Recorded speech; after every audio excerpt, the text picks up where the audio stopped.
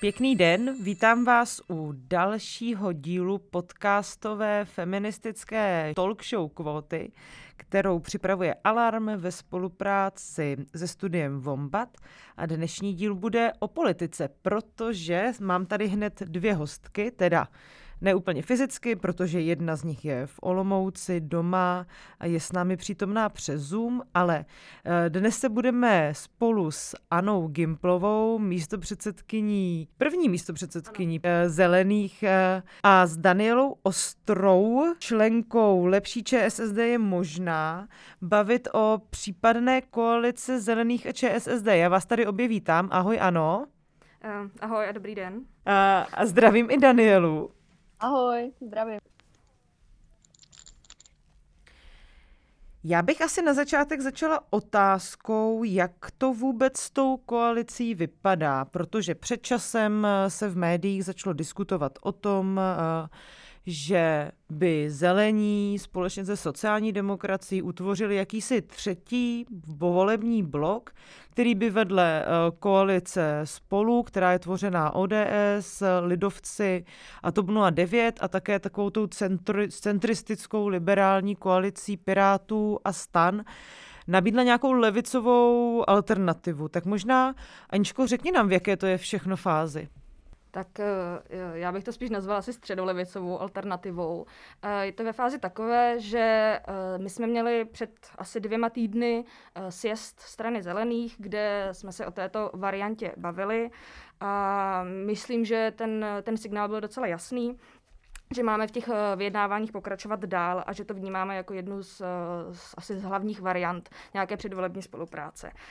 Takže v tuhle chvíli jsme si potvrdili, že opravdu o to obě strany stojí a teďka například zakládáme programové skupiny, takže v tuhle chvíli bychom měli začít pracovat na společném programu a v příštím měsíci a 2 ten případný projekt nějak jako vylepšovat, připravit ho, aby jsme na konci března či na začátku dubna, kde má zase sjezd sociální demokracie, mohli opravdu rozhodnout, jestli v této spolupráci půjdeme. Ještě abych to asi nenazývala nutně koalicí, protože úplně nevíme, jaká bude přesně ta změna volebního zákona.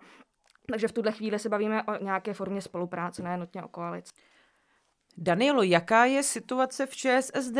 Jak vůbec se vaše strana staví k té možnosti koalice se Zelenými a jak to hodnotíš třeba i ty osobně? Tak u nás to vlastně započalo nějak někdy jako oficiálně v lednu, kdy vedení strany vlastně získalo ten mandát od předsednictva k tomu, aby jednalo nejenom se stranou Zelených, ale ono to bylo jako tak jako uděláno jako šířeji, to znamená i s nějakými jinými subjekty o předvolební spolupráci.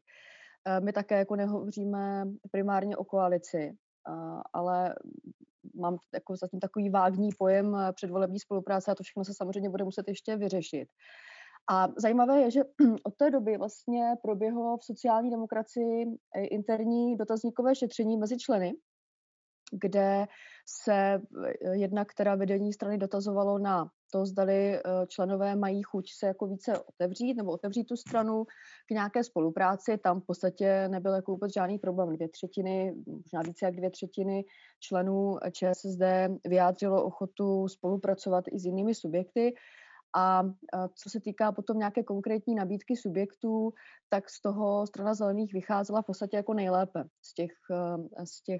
z té nabídky, kterou měli k dispozici. To znamená, i uvnitř jako ČSSD jsou hlasy, poměrně silné hlasy potom, nebo volají potom, aby k nějaké spolupráci došlo. Znovu zdůrazňuji, jako zatím nehovoříme o koalici jako takové. A jak říkala Anička, oni se teďka vlastně jmenovali ty programové týmy, ty teďka jako spolupracují, uvidíme, jaké potom budou výstupy. Já mám třeba informace o tom, že v některých krajích ovšem už dochází jako ke spolupráci mezi řadovými členy, jak strany Zelených, tak ČSSD, kdy se jako trochu oťukávají a myslím tím specificky ty kraje, kde ta spolupráce nebo ta zkušenost s tou spoluprací doposud nebyla, jako třeba ve Zlínském. A to znamená, je to třeba Moravskoslezský kraj a to si myslím, že je jako mnohem lepší. Pokud tady vzniká nějaká jako dobrovolná snaha už nyní jako oťukávat si tu spolupráci a snažit se najít třeba i nějaká lokální společná témata, tak to podle mě v tom konečném důsledku ta spolupráce bude mít mnohem větší šanci na nějaké jako úspěšné sformování. A jako můj názor je takový, že já jsem jako pro, jenže já jsem zastánkyně toho jako progresivního křídla, si to tak jako můžu nazvat. To znamená, pro mě ta Melounová v uvozovkách koalice jako byla jasná volba. Ale když se na to podívám i z pohledu jako politologického jako na data, jo, tak tam v podstatě jako jiná varianta pro to, aby ta sociální demokracie mohla uspět, a nemyslím pouze v krátkodobém jako období, ale i z toho dlouhodobého hlediska, tak tam v podstatě ani jako jiná není. Jo. Jestli se pak k tomu dostaneme, tak já i nějaká ta data jako mám. Tak jenom takhle asi. Anička chce ještě asi reagovat? Mně se hrozně líbí to spojení Melounová varianta, ale nemyslím si, že se tak subjekt bude jmenovat reálně. Já jako velmi souhlasím, myslím si, že přesně v nějakých krajích se ukazuje, že ta ochota je jako větší, v některých menší, ale to je asi docela pochopitelné, protože ty zkušenosti jsou různé. Ale zároveň bych vypíchla i to, že opravdu tu zkušenost v té spolupráci máme docela nedávno, jo? A to se týká krajských voleb a voleb vlastně do Senátu, jo? Kde jsme podporovali v těch senátních volbách Jiřího Dienstbiera, nebo podporovali, byl to vlastně náš společný kandidát se sociální demokracií, Jiří Dienstbier a Michal Šmarda. A myslím si, že to byl i ten zárodek té ideje se spojovat. Jo, a zároveň teda v těch krajských volbách jsme společně kandidovali se sociální demokracií v Královéhradeckém kraji a Zlínském kraji. Asi se sluší dodat, že obě dvě tyto kandidátky byly relativně úspěšné. Nicméně, abych začala trošku kritikou, nebo abychom se začali bavit trochu kriticky, tak ta reakce některých i mediálních hegemonů nebo mediálních komentátorů i jiných politiků, političek byla místy trochu výsměšná v tom smyslu, že to je trochu pity sex, že to je vlastně taková znouzecnost, která se odehrává jenom proto, že sociální demokracie masivně ztrácí ve volebních preferencích, i protože v těch posledních volbách do Poslanecké sněmovny nebyla úspěšná asi tak, jak byla dříve zvyklá, a taky to, že strana zelených dlouhodobě se pohybuje pod třeba 2% nebo kolem 2% hranice. Má tahle kritika i nějaké relevantní opodstatnění? Určitě tahle kritika se asi dá čekat. Musíme si ale uvědomit, že prostě nejsme ani jedna strana, jako v tuhle chvíli, ani strana zelených dlouhodobě, sociální demokracie ne tak dlouho, ale prostě nejsme tak silné, abychom si mohli říct, prostě jdeme sami, budeme mít 20%, jo, budeme druhé v pořadí vítězů voleb, jo, a podobně. A ono to vidíme i na těch ostatních stranách, které se spolu spojují. Jo. Spojují se, protože by byly silnější, některé se k tomu připojují, protože si třeba nejsou jisté, jestli by překročili hranici 5%. To jsou jako velmi nějaké praktické úvahy a jsou určitě na místě. Ale já si myslím, že je strašně jako důležitý se o tom přemýšlet i jinak než takhle jako matematicky. Jo, jakože dáme k sobě naše procenta, jejich procenta, budeme mít 8 a dostaneme, nevím, 20 lidí do poslanecké Budeme mít sněmovny. procenta. Budeme mít procenta nějaký. A budeme v poslanecké sněmovně, tak o tohle určitě nejde. Jo, nebo aspoň mě osobně, myslím, že spoustě lidem o to ve finále nejde. Je určitě na místě se říkat, že ty obě strany se prostě dostaly do nějaké situace, kdy se o tom začalo přemýšlet. Ale mně přijde, že tohle to možná mělo už začít dřív, protože oba naše jako programy, nebo sociálně demokratická i zelená politika, jsou si strašně blízký. Když si vezmeme naše dlouhodobé programy, jak sociální demokracie, tak zelených, tak jsou jako opravdu velmi podobný. Jo, je tam jako spousta průniků.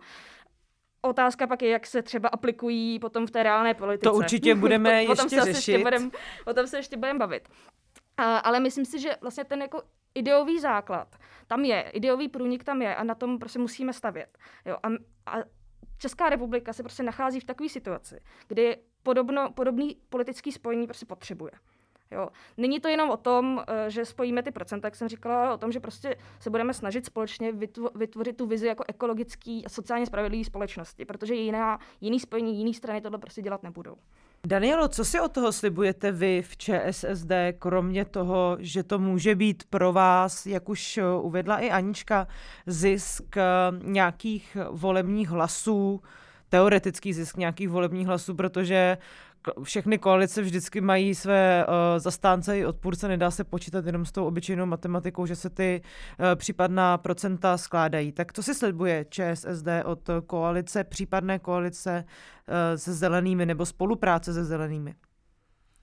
Já ještě když to odpovím, tak mi se líbilo, jak jsi to nazvala jako pity sex, jo. Ale pity sex je sex taky a můžeš si ho taky jako užít, takže mě by to vlastně nevadilo, kdyby to takhle bylo jako v mainstreamu nazývaný, že to je vlastně pity sex. A v podstatě máš pravdu v tom, že jasně, klasický jako matematický součet prostě fungovat nikdy nebude, jo. To prostě nedělají to ani ty agentury výzkumné, že by jenom sečetly ty preference z těch předchozích voleb.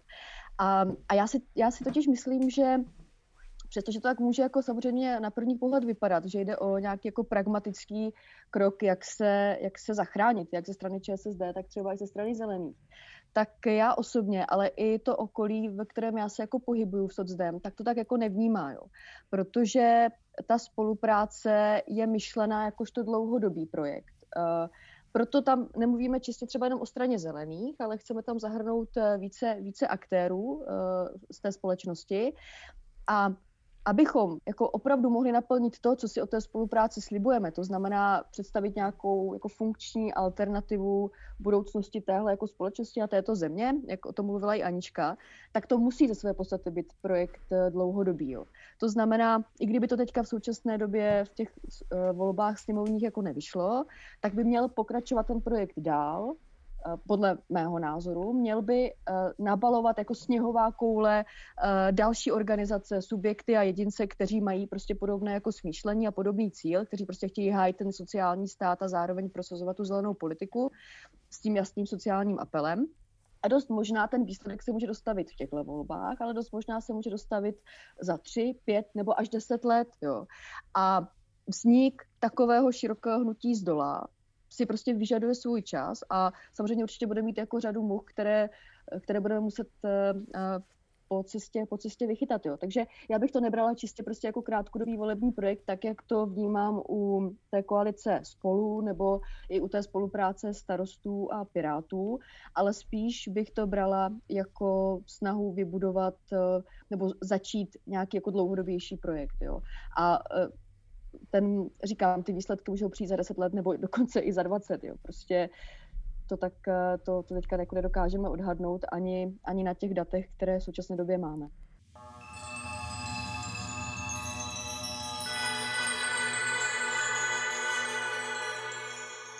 My se zároveň nacházíme v pandemické situaci, což velmi znesnadňuje možnosti, jak vést kampaně. A spolu s tím ta kampaň probíhá a bude probíhat do začátku těch voleb na půdě Poslanecké sněmovny a na půdorysu vlády, což může také pro tuto spolupráci být v mnoha ohledech problematické, protože tím, že ta kampaň, že ji úplně není možné vést prostě fyzicky ve veřejném prostoru a tak dále, tak se trochu smrskla na nějaké debaty o tom, jestli se má prodlužovat nouzový stav, jakým způsobem kompenzovat vládní opatření spojené s koronavirem, jak vůbec bojovat s koronavirem a tak dále. A v této pozici budou ministři a ministryně ČSSD sedět v té vládě, až dokud nebudou ty volby a ještě nějakou vlastně dobu potom, než se ta nová vláda ustanoví.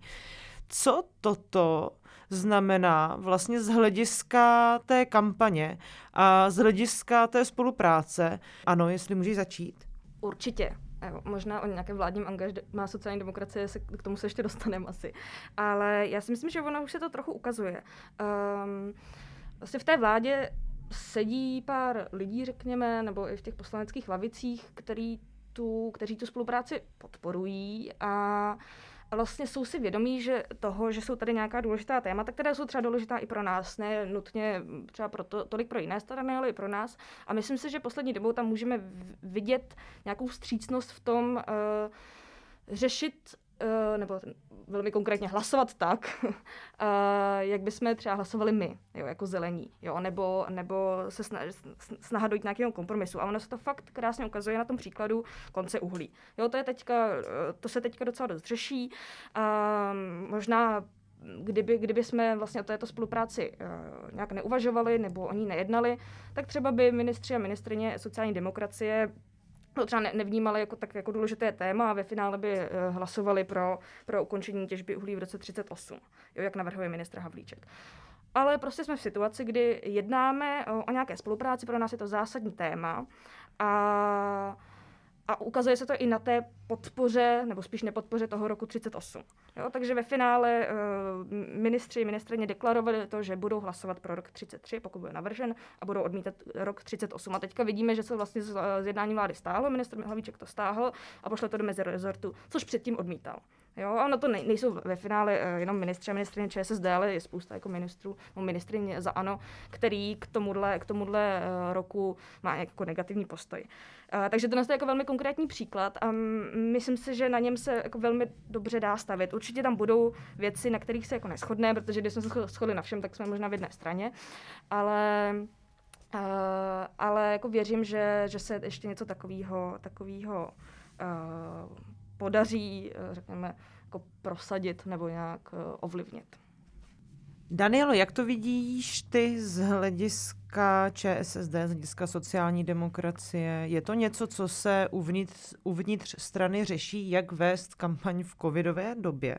Jo, tak samozřejmě řeší se to a musí se to řešit, jo, protože to je jako realita, kterou úplně nejde jako přehlídnout. Já bych jenom naprosto chtěla jako vyzvihnout to, co říkala Anička. Tady teďka je totiž ještě další věc. Ona není moc jako mediálně propíraná. Hnutí ANO si to snaží trošičku jako nahrabat pod sebe. A to je třeba Národní plán obnovy. A tady zase musím vyzdvihnout to, že sociální demokraté opravdu jako tvrdě jednají o tom, aby ten Národní plán obnovy odrážel ty aspekty, které od toho očekává Evropská komise, to znamená i důraz na tu zelenou politiku. A tady předpokládám, že i tohle třeba bude součástí těch našich jednání, těch programových týmů a že i to se odrazí do těch dalších jednání ve vládě. Takže já bych v tomhle, samozřejmě, že se tam najdou sporné body, samozřejmě, že nastanou pravděpodobně situace, tak jak znám sociální demokracii, že někteří vrcholoví představitelé něco plácnou nebo něco udělají. Můžeme si rovnou připomenout nedávný facebookový post Jana Hamáčka o tom, že i v této době, kdy Česko je zmítané největší krizí, my jsme na prahu ekonomické krize a už rok nás trápí pandemie, kterou bohužel i řada lidí odpovědných právě v ČSSD nezvládá, že i v této době budou bojovat proti migrantům.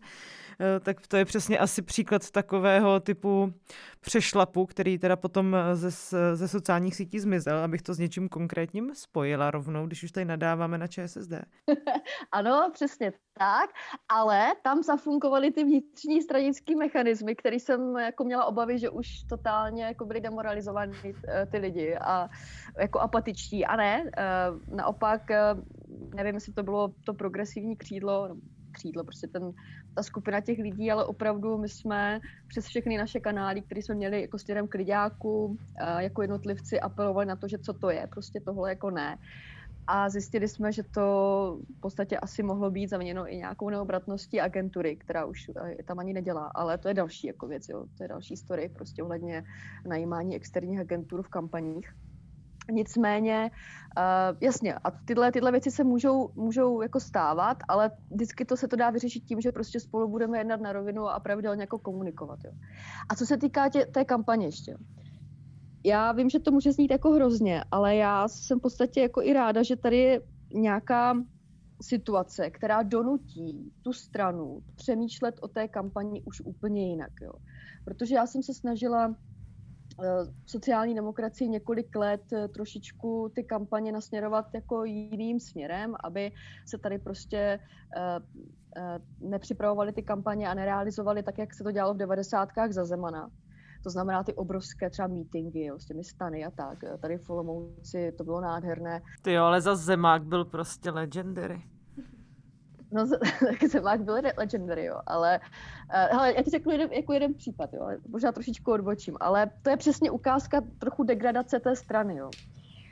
A možná takové jako odcizení se té strany jako lidem, protože když tady byla jedna kampaň na náměstí, zase megalomanská, tak jsem tam přišla podívat se jako na čumendu, co tam teda jako budou dělat sociální demokraté.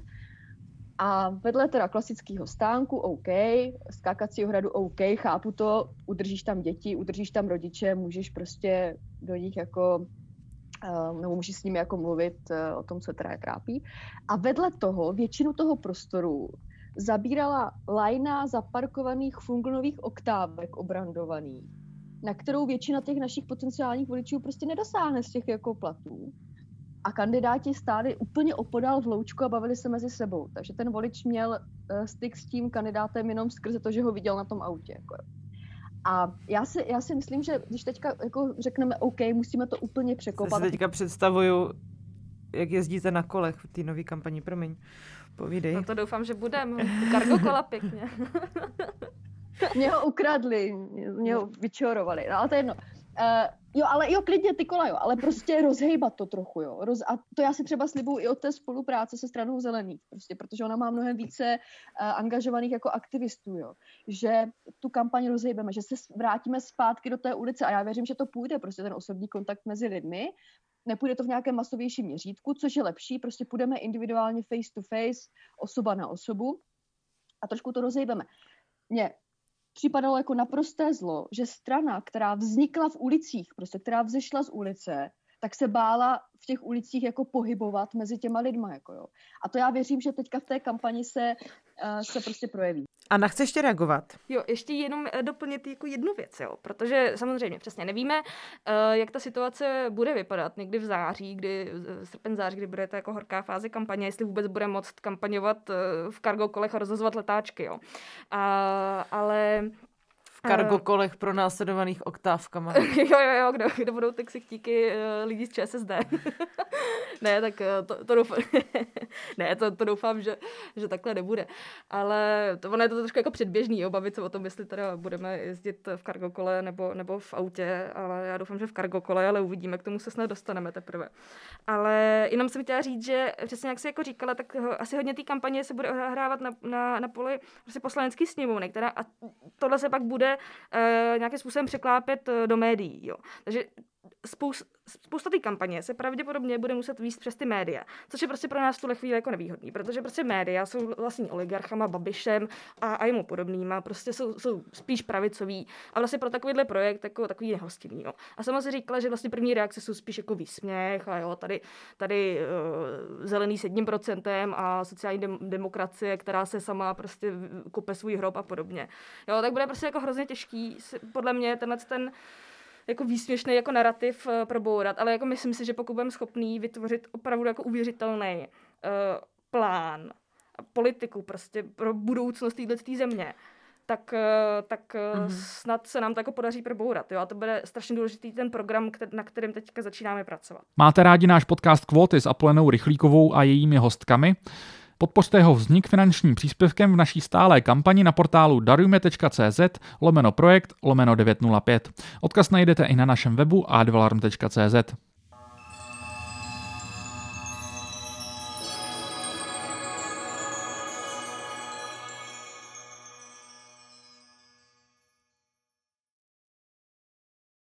Já nechci být úplně hyperkritická, ale prostě já jsem tam trošku narážela i na to, že zelení ve sněmovně nejsou, nemůžou tu kampaň tedy vést z těch opozičních lavic a sociální demokracie sedí ve vládě proti jejímž vlastním krokům pravděpodobně bude muset vést nějaký typ kampaně, takže se dostává do velmi schizofrenní pozice, protože opravdu ta situace v České republice není a nebude úplně dobrá. Vládě se nedaří zvládat ten boj s pandemií, ta důvěra, kterou vlastně i lidé měli v nějaký, i jako v Andreje Babiše, i v jeho ministryně v jeho vládě, výrazně upadla za ten poslední rok.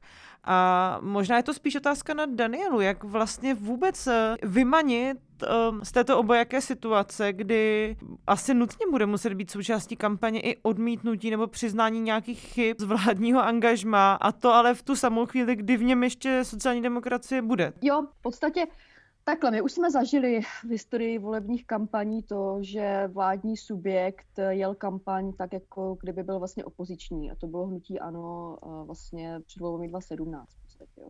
Jenže tam tomu hrálo spoustu věcí. I samotná samotné vnímání osoby Andreje Babiše jeho potenciálními voliči.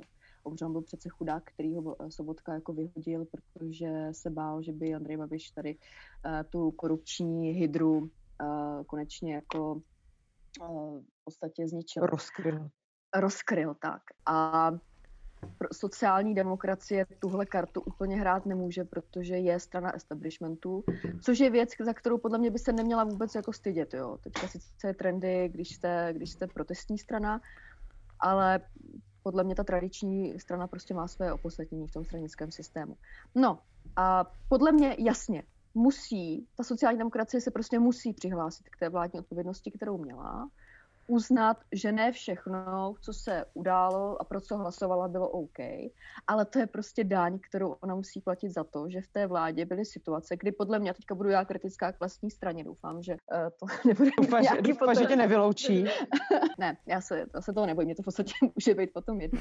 Ale byly situace, kdy ta strana prostě stáhla ocas a nechala se zahnat do kouta. Jo. A já si myslím, že to, co sociální demokracie potřebuje primárně, je zase nalézt tu odvahu. A tu odvahu ona v té vládě, byly situace, kdy prostě jí mohla jako projevit víc. Jo. A nemyslím teďka jenom třeba ty personální věci ohledně ministra kultury, ale například to, když jsme řekli, no bylo by dobrý jako zavést třeba jako sektorovou daň. Andrej Babiš řekl, ne, ticho tam. A my, OK, tak my to zkusíme navrhnout teda někdy jindy, možná po těch volbách. Jo. A stáhli jsme ocas a konec odešli jsme od toho.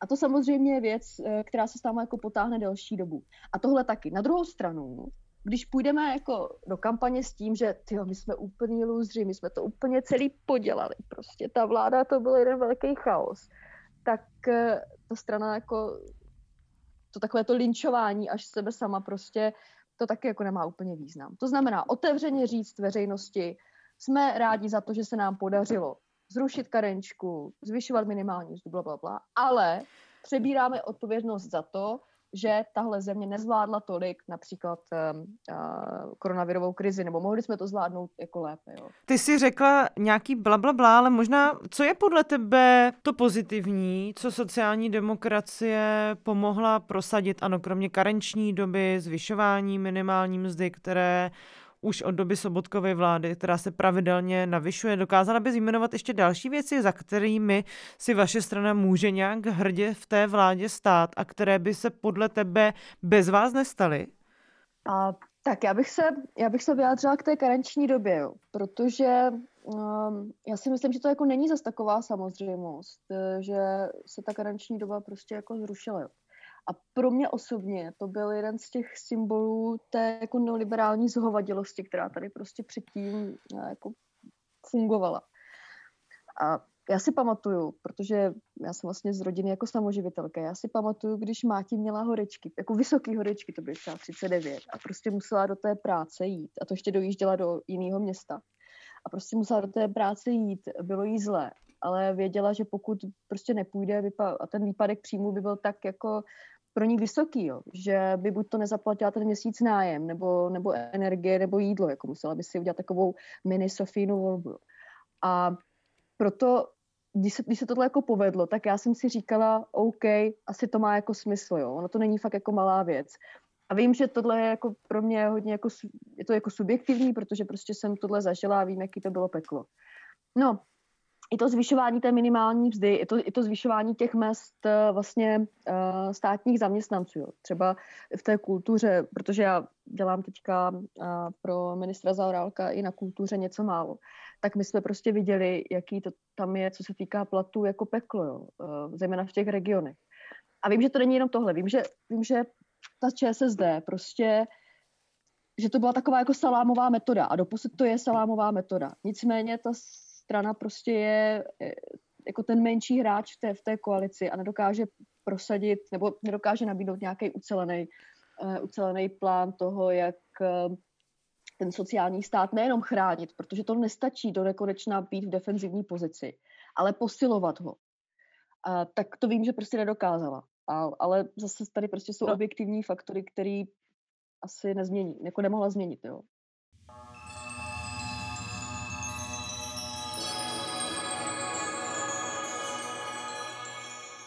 Já tomu rozumím. A možná na to navážu i otázkou, na kterou by mohla odpovědět Anna.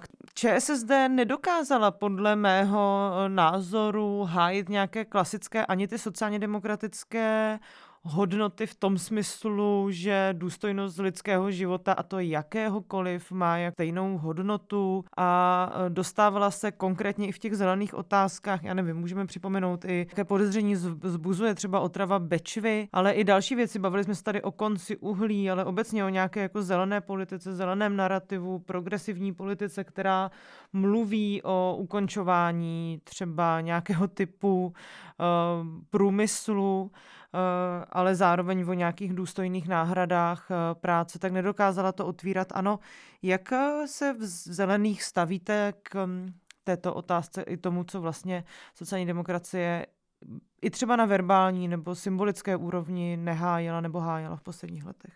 No, tak určitě velmi kriticky. Jo, to je potřeba jako si přiznat.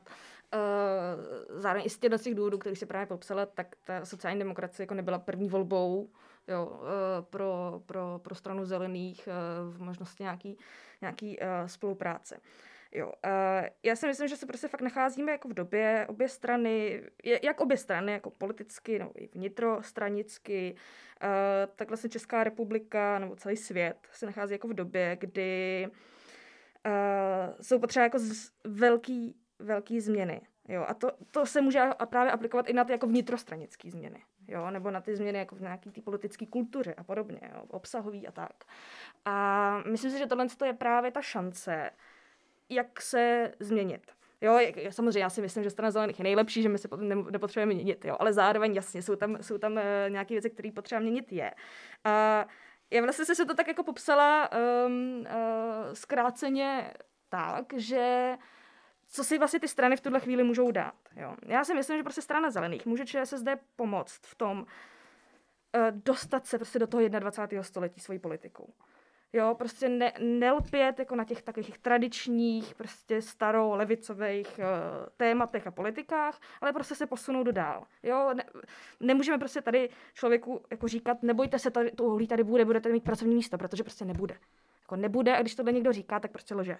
Jo, prostě musíme jako přiznat, ano, tohle místo tady za 10 let pravděpodobně nebude a my musíme vymyslet, jakým způsobem tam nějaký nový místo najít. Jo, jako velmi zkráceně. A co může dát sociální demokracie zeleným, si myslím, je přesně to jako posílení těch jako sociálních aspektů té politiky. Jo, protože musíme si to přiznat, prostě zelení jsou vnímaný jako liberální městská strana, kterou prostě volí vzdělaný lidi, vyšší střední třída. Jo, no to tak prostě je. A všichni, jako většina lidí si prostě říká, jo, no tak vy tady chcete zavírat doly, a co bude s náma horníkama. Jo, i když my sice jako říkáme, co s nima, jo, a máme tam ty sociální aspekty, ale nikdo nám je nevěří. Jo, takže tímhle s tím jako spojením my přesně můžeme tu politiku posílit a udělat jako věrohodnou. A přesně jako spojit to, co prostě teďka potřebujeme. Jo, že zavírání prostě dolů neznamená nějaký sociální kolaps v Ústeckém kraji. Jo, a podobně. Ty jsi to tady otevřela už sama, co se týká strany zelených nebo zelených.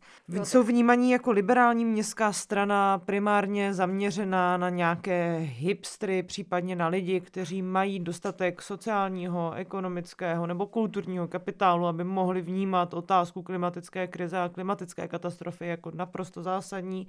A zároveň nepřebírají vám i ostatní strany? Typicky můžeme se bavit asi o Pirátech, kteří kandidovali minulý volby s heslem ekologie bez ideologie, což přesně nikdo nevíme doteď asi, co je, ale určitě to zarezonovalo. Protože všechno bez ideologie vždycky zarezonuje, tak nepřebírají vám ostatní strany vaši agendu, protože konec konců i řada pravicových stran, typicky třeba KDU-ČSL, už mluví o nějaké nutné obnově a nějakých zelených plánech. Tak jsou vůbec zelení potřeba v Poslanecké sněmovně? Tak já myslím, že ty jsi odpověděla právě tím sloganem Pirátů, jo, vlastně, jako ekologie bez ideologie. A to je přesně ono. Jo. Že spousta lidí tu zelenou politiku vnímá fakt jako jenom v tom rozměru ochrany životního prostředí, ale ne jako celek. Jo. Přitom prostě my jako hájíme jako všechny možný zájmy, které jsou prostě propojený. Jo. My prostě máme velmi silnou sociální politiku, ekologickou politiku, i když jako já vlastně sama to nerada odděluju, jo, protože je to prostě extrémně propojený, zároveň prostě jsme feministická strana, jo, a podobně, jo, takže mně se jako tohle jako dělení nelíbí, ale jako jsem si vědomá toho, že je to tak vnímaný. Takže když se přesně koukneš na nějakou ekologii bez ideologie Pirátů, tak je to dobře, jo, že nějaký ty témata politické strany jako přebírají, ale stejně bavíme se tady o vysazování alejí, bavíme se tady o nějakém jako remízku, potůčku, jo, tohle prostě nejsou návrhy na systémové změny. Jo, co si Piráti myslí o progresivním zdanění? Jo, co si prostě myslí o uhlíkové dani?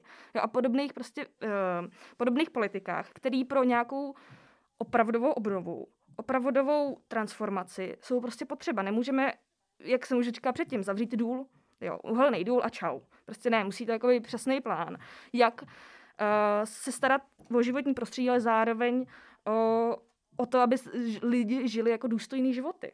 Jo. Ty to takhle popisuješ, ale asi kdyby tady s námi byl někdo, kdo se úplně v politice neorientuje nebo vás dlouhodobě nesleduje, tak by řekl, že nemá pocit, že tohle to jsou témata, které Strana zelených komunikovala a naopak asi budete vnímaní jako taková ta woke progresivní strana, která řeší právě jako poměrné zastoupení žen a mužů ve veřejném prostoru, kvóty na migraci a tak dále. Jak se toho stigmatu vůbec zbavit a potom bych ráda navázala i s Danielou, jak tohle je vnímané v ČSSD, protože ten trend vymezovat se vůči těmto takzvaným identitářským tématům je na vzestupu. Stala se z toho až taková karikatura, samozřejmě přičiněním nějakých ultrapravicových názorů v tom veřejném prostoru, které se rozpínají v Americe i u nás. Ale tak jenom jestli teda, ano, jak se zbavit nálepky progresivní woke strany, která řeší jenom identitářské otázky a jak vlastně se na identitářskou politiku dívá ČSSD. Je to něco, čeho se potřebujeme zbavit?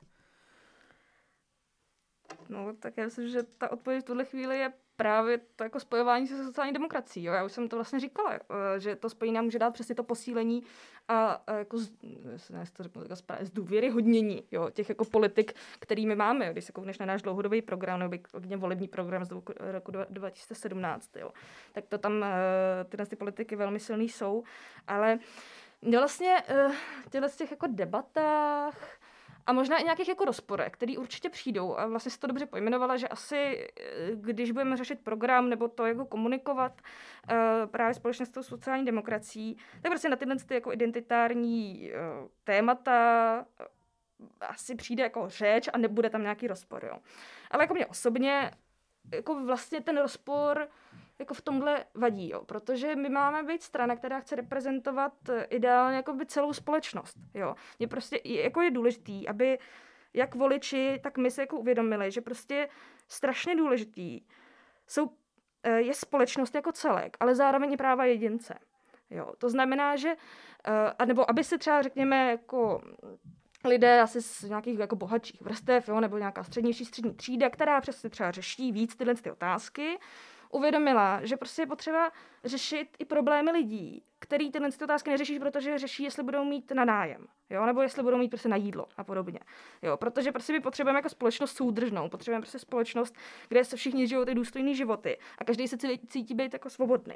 Jo. A tohle je prostě potřeba překlenout, vás to říká, progresivní nebo liberální, konzervativní a tohle. Ale jako důležitý si uvědomit, i pro ty lidi, kteří třeba tyhle věci neřeší, tak se jako uvědomit, že jsou zase důležitý pro jinou skupinu lidí. Jo. Já tady do toho jenom krátce vstupím. Můj kolega Matěj Schneider, který má skvělý podcast Redneck, což asi vy všichni znáte, vždycky říká, já s tím hodně souzním, teda on to neříká on, ale vždycky někoho cituje, že je nutný to politické spektrum nevnímat na nějaké ose pravice, levice, ale jako trouhelník, ve kterém jeden ten vrchol tvoří konzervatismus, druhý liberalismus a třetí socialismus a vlastně si uvědomit, že každý z nás, ať se řadíme kamkoliv, se někdy pohybuje uprostřed toho trouhelníku a někdy souhlasí tu víc s konzervativním a tu víc liberálním názorem. Nicméně, Danielo, pojďme se pobavit o té vaší perspektivě, jak se vlastně sociální demokracie dívá na některá témata, které zvedají zelení a ty si tady zároveň na začátku říkala, že jsou nějaká data, která bys nám chtěla tady přednést, tak možná je to ta pravá chvíle. Daty, ale tím, co vlastně tady i, o čemž tady mluvila Anna. ta sociální demokracie, samozřejmě, že vnitřně tam jsou prostě různé názory na tu politiku strany zelených. Já si myslím, že z velké části plynou z nějakého jako nepochopení nebo i z nějakého jako zkratkovitého prostě přemýšlení. Jo? A strana zelených rovná se prostě, já nevím, kvóty. Jo? A přestože pro mě jako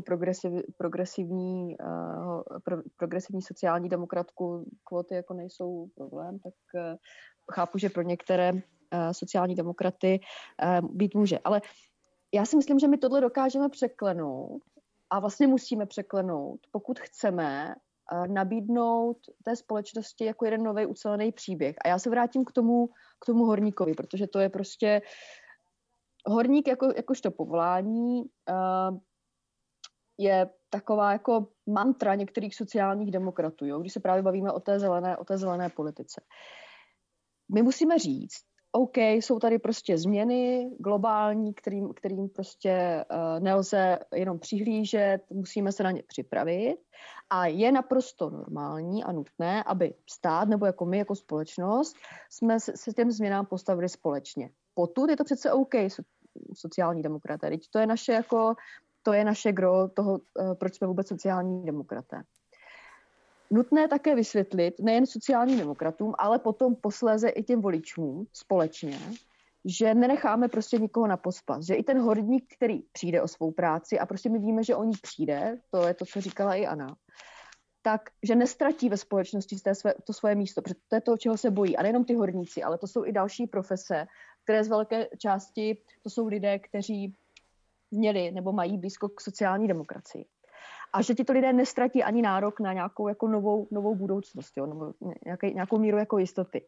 Že se prostě postaráme o to a že máme vůbec ty schopnosti, jakožto tyto dvě politické strany, přemýšlet až takhle jako dopředu a postaráme se o to, že ten horník prostě najde nové uplatnění v novém typu ekonomiky a že to pracovní místo bude kvalitnější.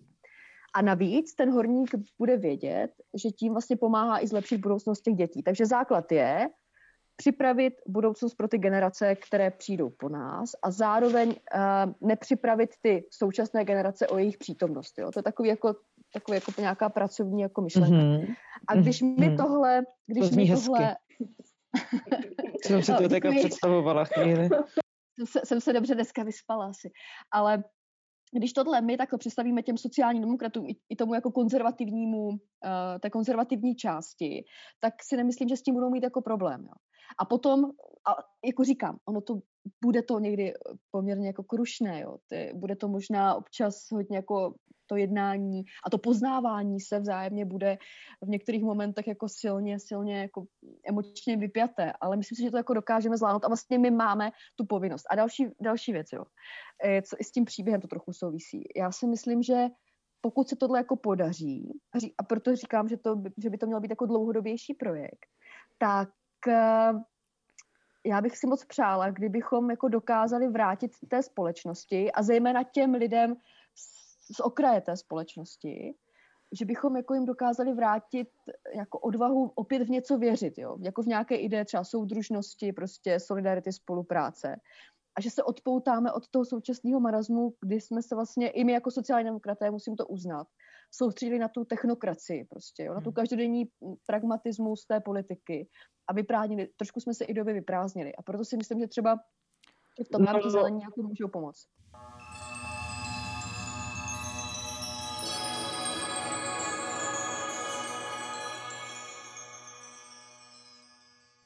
Jasně, tam je jako celá řada témat, které sociální demokracie asi mohla hájit a nehájila, ať už se bavíme třeba o větším důrazu na vyřešení exekucí, bytovou politiku a samozřejmě nějaké ty zelené otázky. Vy to tady pořád zmiňujete, dlouhodobá spolupráce, chceme dlouhodobou spolupráci.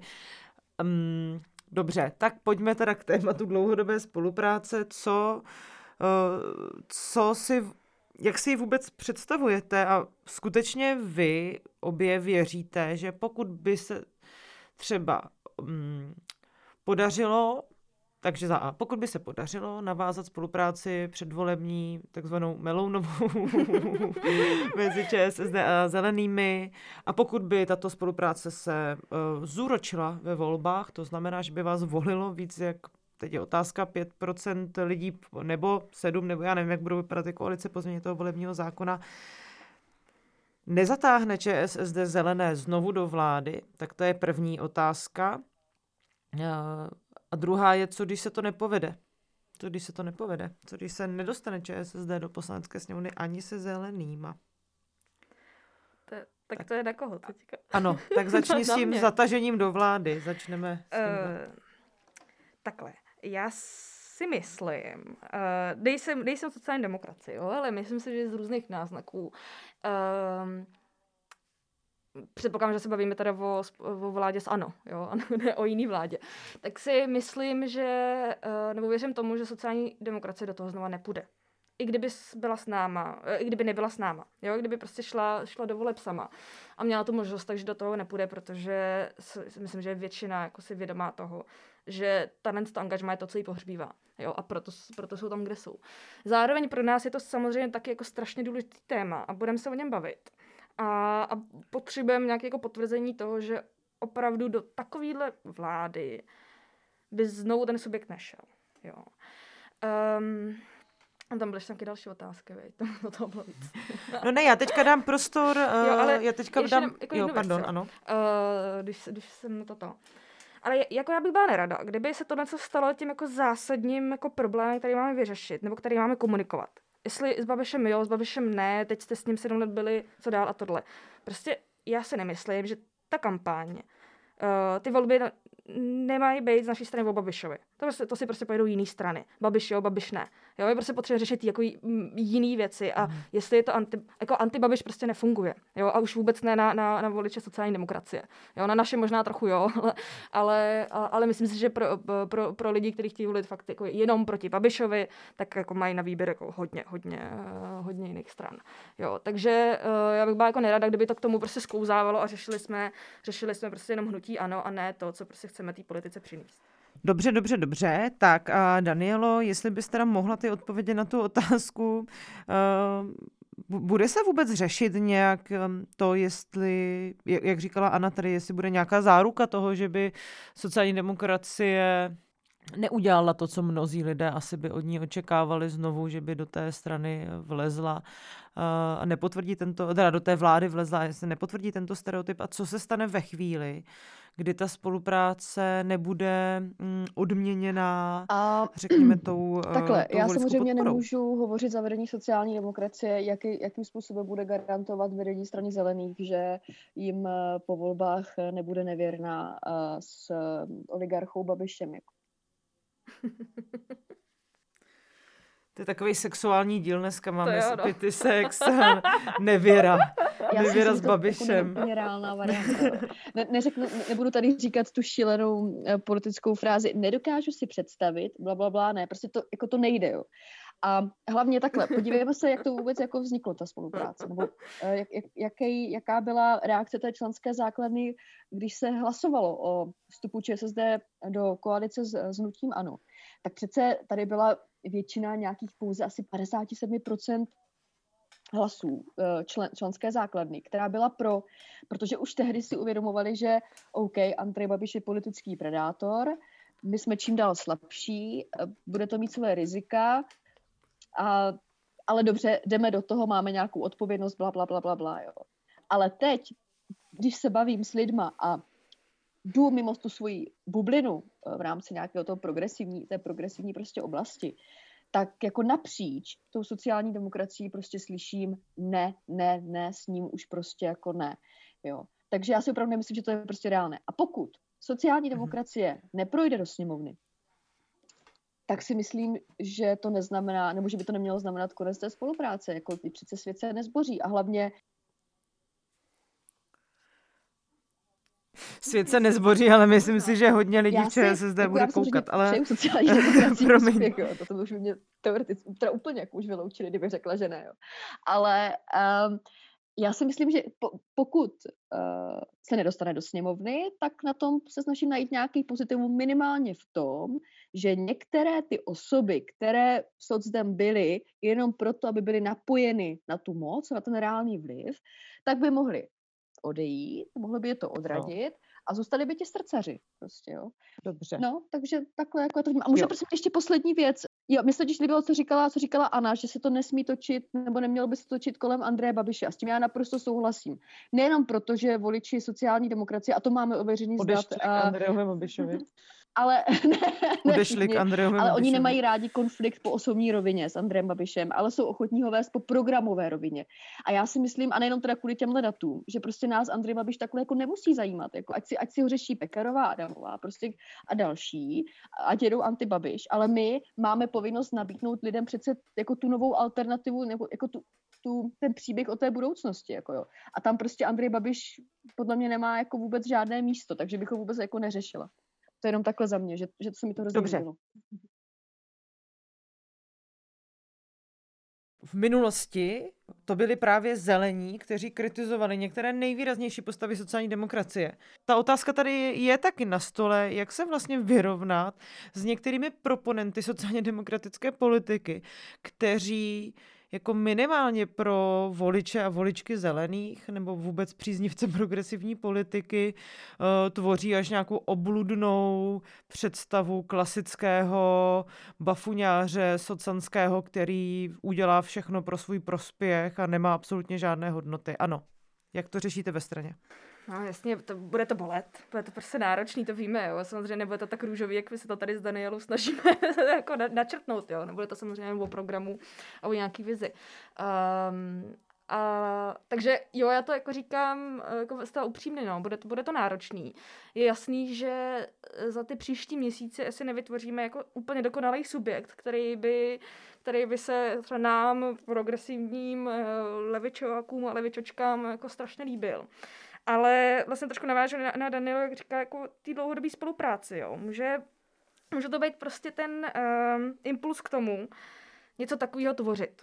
Sice se to tvoří ze dvou zaběhlých stran, což bude asi jako zajímavý pozorovat, jestli budeme jako schopní jako rozbořit jako to x-letý jako fungování, jako zkostnatělý, myslím, asi u sociální demokracie víc než u nás, protože jako my tu vnitrostranickou demokracii máme trošku jako jinou, nebo jako fungujeme jinak. A náročný to bude. Bude o tom debata, nebo už se trošku vede debata, nějaké vyjednávání, ale je prostě jasný, že pokud chceme ten projekt, který my jsme tady nastínili s Danielou, postavit a chceme, aby byl důvěryhodný, tak ho musí reprezentovat lidi, kterým to věřit budeme. Jo, a já jako věřím tomu, že třeba konkrétně ty lidi, kteří se jako zmínila, jo, nebo třeba nějaký jako jiný, tak nebudou mít jako v tomhle projektu, nebudou mít pocit, že má jako místo. Jo. Nebo se sami vyděsej a nebudou chtít kandidovat. Ve finále, jako pro mě je nejdůležitější to, dostat do poslanecké sněmovny lidi, kteří tohle budou reprezentovat. Jo, ne prostě lidi, kteří se jenom na tom jako svezou, aby se do té poslanecké sněmovny dostali, ale prostě lidi, kteří tohle se reprezentovat budou v té poslanecké sněmovně a budou vytvářet ten obraz o té naší spolupráci.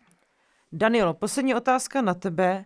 V případě, že se sociální demokracie a zelení spojí a že se dostanou do sněmovny poslanecké, co budou reprezentovat v tom příštím volebním období, protože asi se nemá smysl nalhávat, že nás čekají hezká léta, nečekají. A to nemyslím teď, protože ty nejpravděpodobnější koalice, které se rýsují, vždy obsahují z toho ODS, ale prostě obecně, že ta ekonomická realita těch lidí zasažených tou pandemií koronaviru bude dost tristní a tragická, tak co v ideálním případě by měla být ta opoziční, v ideálním případě opoziční protiváha v poslanecké sněmově, vůči čemu se budeme vymezovat? Já se tě ptám i protože jsi politoložka. No, já to řeknu jako naprosto jednoduše, protože ty počty, co se týká těch pravděpodobných koalic, jsou podle mě jako dost jasné. Já si myslím, že tady budeme čelit vládní spolupráci ANO a ODS, ačkoliv KDU a Topka o tom jako nechci úplně slyšet, ale obávám se, že tady prostě jako tohle nastane. No, já si myslím, že ta role sociální demokracie a strany zelených, pokud se dostane do sněmovny a budu počítat, že se tam třeba nedostane KSČM, i když to není jako už levice jako taková, tak já si myslím, že prostě bude jako redukována na to, že bude muset do roztrhání těla bránit ten sociální stát, ačkoliv jak to může znít jako abstraktně, jo. Ale tady prostě budou jasné útoky na veřejné služby, bude zde snaha ospravedlňovat jednak náklady spojené s pandemií, ty snahy jako privatizovat určité veřejné služby, myslím tím zdravotnictví, ale myslím tím třeba i vysokoškolské vzdělání. A to neříkám jako politik, ale opravdu jako politolog, protože jinak mi to jako nevychází, jo, z čeho by ta koalice případná prostě jako čerpala prostředky, protože přece na ty úžasné banky a na ty nadnárodní korporace šahat nebudeme. To jsou přece úžasní podnikatelé nebo úžasné jako fungující instituce. A my je nemůžeme destabilizovat, bla, bla, bla. Jo, takže já to vidím jako takhle bohužel jednoduše. A myslím si, že i přesto by měla stále, ať už to bude jakákoliv forma spolupráce, že by přesto měli neustále do nekonečna opakovat, jde to i jinak, tady je naše varianta. Mm-hmm. There is alternative. Ano. Dobře. Dámy, já vám oběma moc děkuju za zajímavé povídání a budu sama zvědavá, jak se to bude vyvíjet. Děkuju, že jste přijali pozvání do Kvot. Zdravím Danielu Ostrou z iniciativy Lepší ČSSD je možná do Olomouce. Ahoj, Dančo. Ahoj, děkuju za pozvání. A zdravím také Anu Gimplovou, první místopředsedkyni Zelených, která dnes byla se mnou ve studiu. Ahoj, Ano. Tak jo, čau a díky. Vy ostatní poslouchejte podcasty Alarmu, poslouchejte Kolapsa, poslouchejte Redneck a už se brzy můžete těšit na překvapení podcastové, které pro vás chystáme ve spolupráci s Táňou Zabloudilovou, mou kolegyní a Alžbětou Metkovou. Takže ti, kteří nás tři znají, asi můžou tušit, na co ten podcast bude zaměřený. Ostatní se nechají překvapit. Děkuji studiu Wombat a mějte se hezky.